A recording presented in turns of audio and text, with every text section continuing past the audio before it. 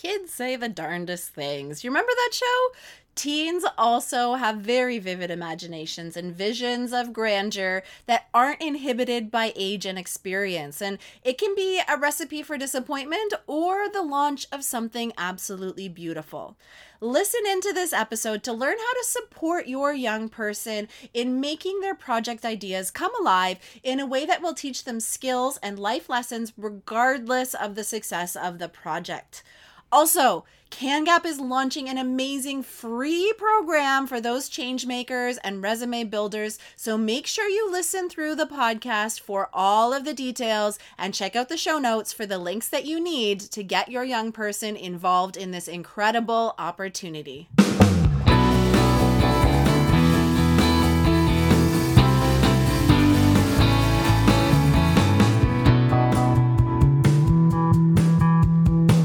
Welcome to the Gap Year Podcast, where we explore the who, what, where, when, and why of gap years.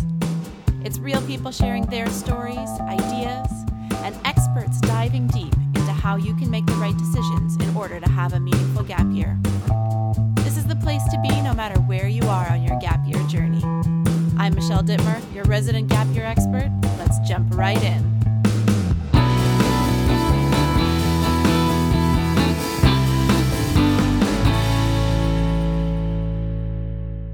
Hey there, and welcome to the Gap Year Podcast. My name is Michelle Dittmer, and I am your host and Gap Year expert.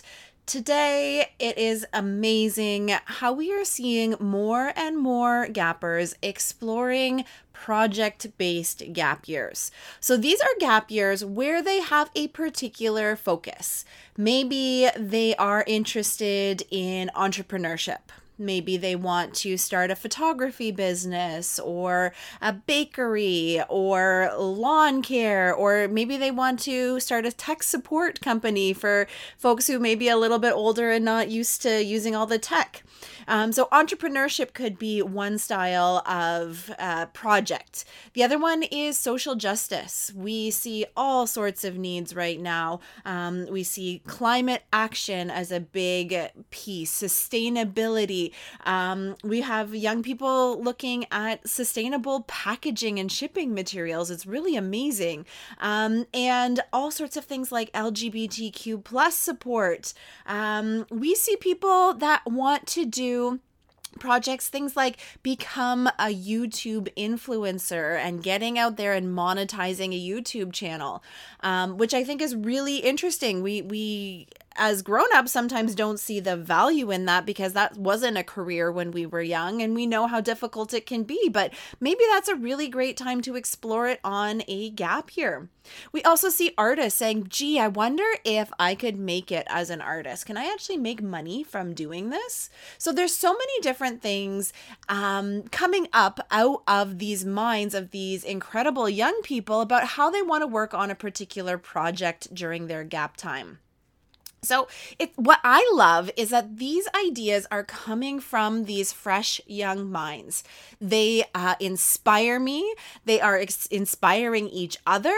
And I think it's just so incredible that when we go back to how the adolescent brain works, and I'm going to tap into a lot of the research from Alona Doherty of the University of Waterloo and her research on being wired for innovation. Really, young people's brains, the adolescent brain, is wired to be innovative, to come up with novel solutions to problems. And that's because they don't have the same braking mechanism, that prefrontal cortex that causes grown-ups to have the fear or the idea that will never work. So all of those braking mechanisms that we have that cause self-doubt or over-analyzing things, as grown-ups, young people don't have that. So as grown-ups, sometimes we try and push them back into the box saying, you're dreaming too big, or that will never work.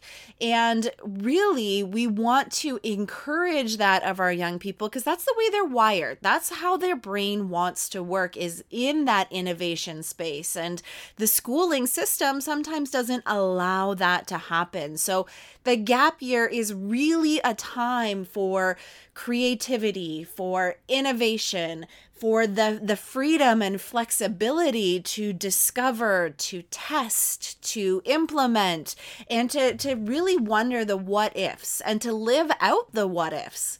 And I'm famous for saying that a gap year is someone's risk-free trial on life, but it's also this risk-free trial for those ideas that they have that they want to test out that you as a parent might be skeptical of.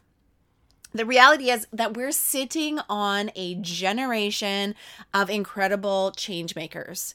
Gen Z just fundamentally sees the world differently than previous generations. They have grown up in a different environment and their ideas are different and they deserve to have the space to figure it out. So we know that Gen Z, they're very much conscious consumers. They're very aware of what they're paying for, where their money's going.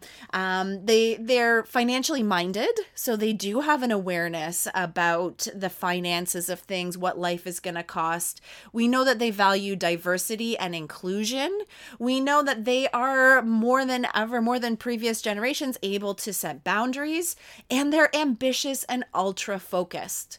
So all of these things combined together allow these young people to have incredible ideas, these wacky ideas that we think as grown-ups, and they have a lot of the skills and the mindset in order to make these things happen. So when your kid has that idea, what are you going to do? How are you going to support that? And I think that's the $1 million question, is how are you going to support that?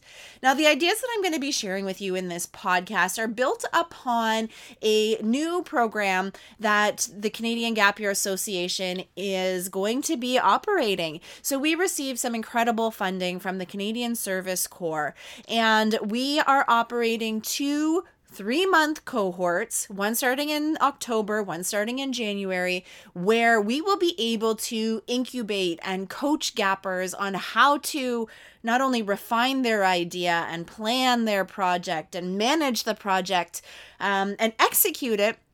We will also talk about evaluation of how their idea came to fruition.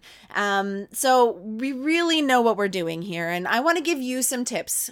So if this program might be right for you, or you might want to support your young people, I'm going to share some of the things that we know in this program about how to make it happen. So I've got 4 tips for you. The first tip is don't just say no. Okay, you're going to have to assess the risks for sure, but don't just jump to that hard no. There are so many reasons to say yes, but often as grown-ups, we see all of those negative things, all of the reasons why this is not going to work. Maybe they haven't thought about the funding. How are they going to buy all the supplies? No one else cares about that issue. They're not going to be able to get that off the ground. Or they never finish projects. How are they ever going to see this all the way through to the end? So what I would encourage you to say, instead of saying no right off the bat, is ask yourself, what if I said yes? What is there to lose? Right? Gap years are all about experimentation and testing and trying and failing sometimes, but it's really the opportune time to explore these harebrained ideas. So I encourage you to ask yourself or ask your young person, is this idea going to hurt anyone? Is it going to cause a significant financial loss that would be totally damaging? And will it ruin any chances for their future? If they're putting stuff out on social media, make sure that it's going to be something that's going to be favorable for them. But if the answer to those questions is it's not going to hurt anyone, it's not going to cause a significant financial loss, and it's not going to negatively impact their future, then it sounds like it might be a good idea for them to at least give it a try. Letting them explore these ideas and explore bringing these projects to life will allow them to see if they could actually make something happen. And if they do, amazing, what a huge success, this is great.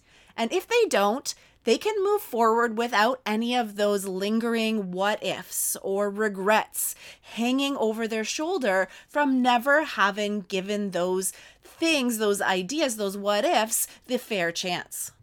Now, I see lots of different examples of how this plays out. Sometimes we have gappers who want to be an athlete. What if I could run track for an NCAA school in the States? What if I could actually have a modeling career? Wouldn't that be awesome? What if I could be that YouTube star that could monetize off of that? What if my art could actually sell and I could make a living doing? What if I could program my own video game? What if I could start my own business? All of these things can linger in the back of our minds, and I think as grown-ups we can look back at all the what ifs, all of those chances that we never took. So a gap year is an opportunity for you to let your young person take those chances so they don't have those regrets or have those what ifs. All right, so that's tip number 1. Don't say no, assess the risks, and go for it. Tip number 2 is to get a guide or a mentor or be that guide. So launching a big idea takes more than just the idea. And sometimes this is where the missing prefrontal cortex doesn't work to their advantage. There needs to be a plan and some life experience to fit with that idea. A young person may say, let's just build an addition onto our house. Well, they might not be aware that maybe they need a permit to do that. Or maybe if they want to host an event, they don't realize how much the space is going to cost and the food and how are they going to get tickets. So there is some support that they're going to need along the way, not because they can't handle it, but because they lack in life experience because of just simply how long they've been on this planet.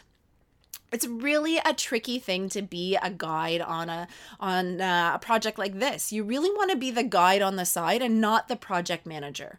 The project manager is their role. You're just there to assist and provide ideas that they can either take or leave and just make some suggestions. And this is where the project coaches in our program really, really excel. And they ask really thoughtful questions. So instead of saying you don't have the money for that, you can frame it as a question. Have you thought about how you're going to finance getting the supplies for that? And that can get them thinking in the right direction. Or if you don't think anybody else might get on board with this project, maybe the thought process is, wow, love that idea. I know you're so passionate about whatever the topic is, indexing Pokemon cards. Are there lots of other people as passionate as you? And will they join you in this project? That's a great way to get them thinking. Or maybe that they don't finish projects. We talked about that before. You can say maybe, wow, that sounds like a lot of work. And I can see you're really excited about this idea. How can I help keep you on track? And how can I keep you motivated? So that's the job of the guide or the mentor or the coach, is asking those questions, but not only asking those questions, but providing them with resources.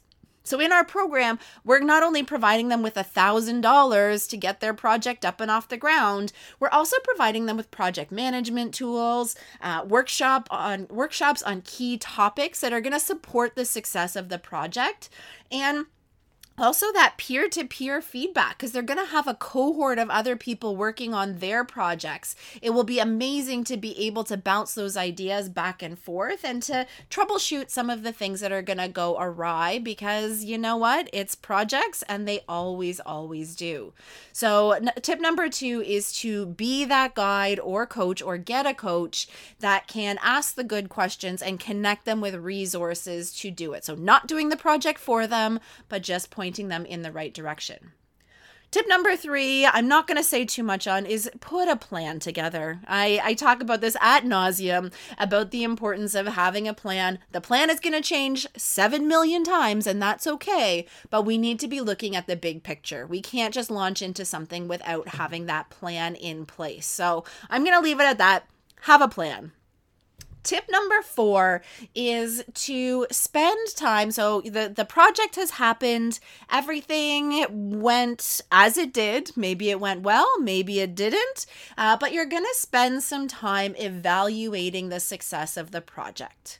So whether the project was a raging success or an epic failure, it's worth celebrating because they were able to accomplish something.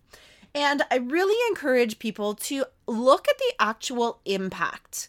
So maybe at the beginning you were thinking you were going to measure your event's success on how many people showed up. And maybe you had a target of 50 people. Maybe that number, you didn't achieve that number. Maybe only 35 people showed up to your fundraising event. So you missed that target, but maybe you were actually way above target on the number of people that saw your social media posts, or the number of people who donated in the long run, or maybe each person donated a greater value than you originally projected. So knowing what you're looking at and what you're measuring, both the things that you anticipated and the things you didn't, can really show the impact that you have on one of these projects. So it can be really profound. But not only are you evaluating the success of the project, we also want to look at what was learned through this process. So look at the project itself and say, okay, well, what worked? What maybe didn't work so well, and what would you do differently next time?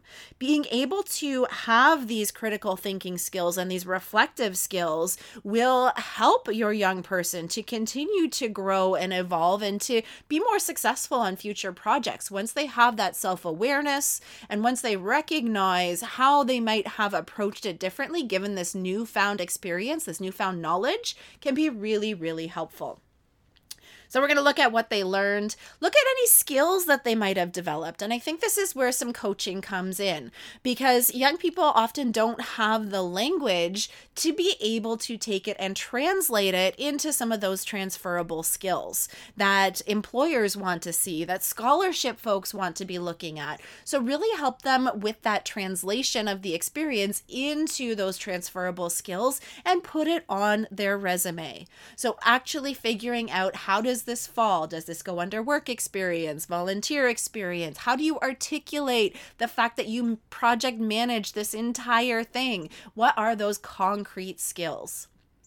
Another thing that you can look at when you're evaluating the project is what relationships were formed. I think it's really cool to see that often in projects like this, intergenerational relationships were formed. And it's not just friendships that were formed, but maybe that might have happened. But what are some of those professional networks that have been grown over the course of this? Maybe you worked closely with the local library, or maybe you had a local cafe donate the coffee. So what are those relationships? And look at how you might be able to support each other in through the future. So those are my top 4 tips. Number 1, don't say no, but assess the risks. Number 2, get or be that guide or coach. Tip number 3, put a plan together. Tip number 4, spend a good amount of time evaluating the success of the project. Now, all of these tips are coming directly from our new program, and we are so delighted to be offering this program. And once again, I just want to underscore, this program is free to participate in. We are taking 50 participants into this program. We have 2 cohorts that are running this academic year. One starting in October 2023, and that runs October through December, and then one operating January 2024 right through to March 2024.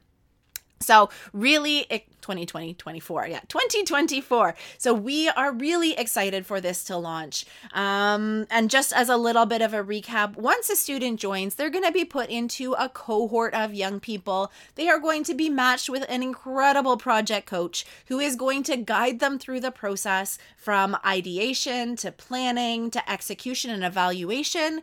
And as part of this, the funding includes a micro grant for each gapper of $1,000 to get their program or their project up and off the ground. So not only is the program free, they're actually going to get a cash injection to make this project of theirs possible. So we are so excited to be able to deliver this. And if you know someone who might be interested in participating in this program, we invite you all to check out the details on our website. So cangap.ca.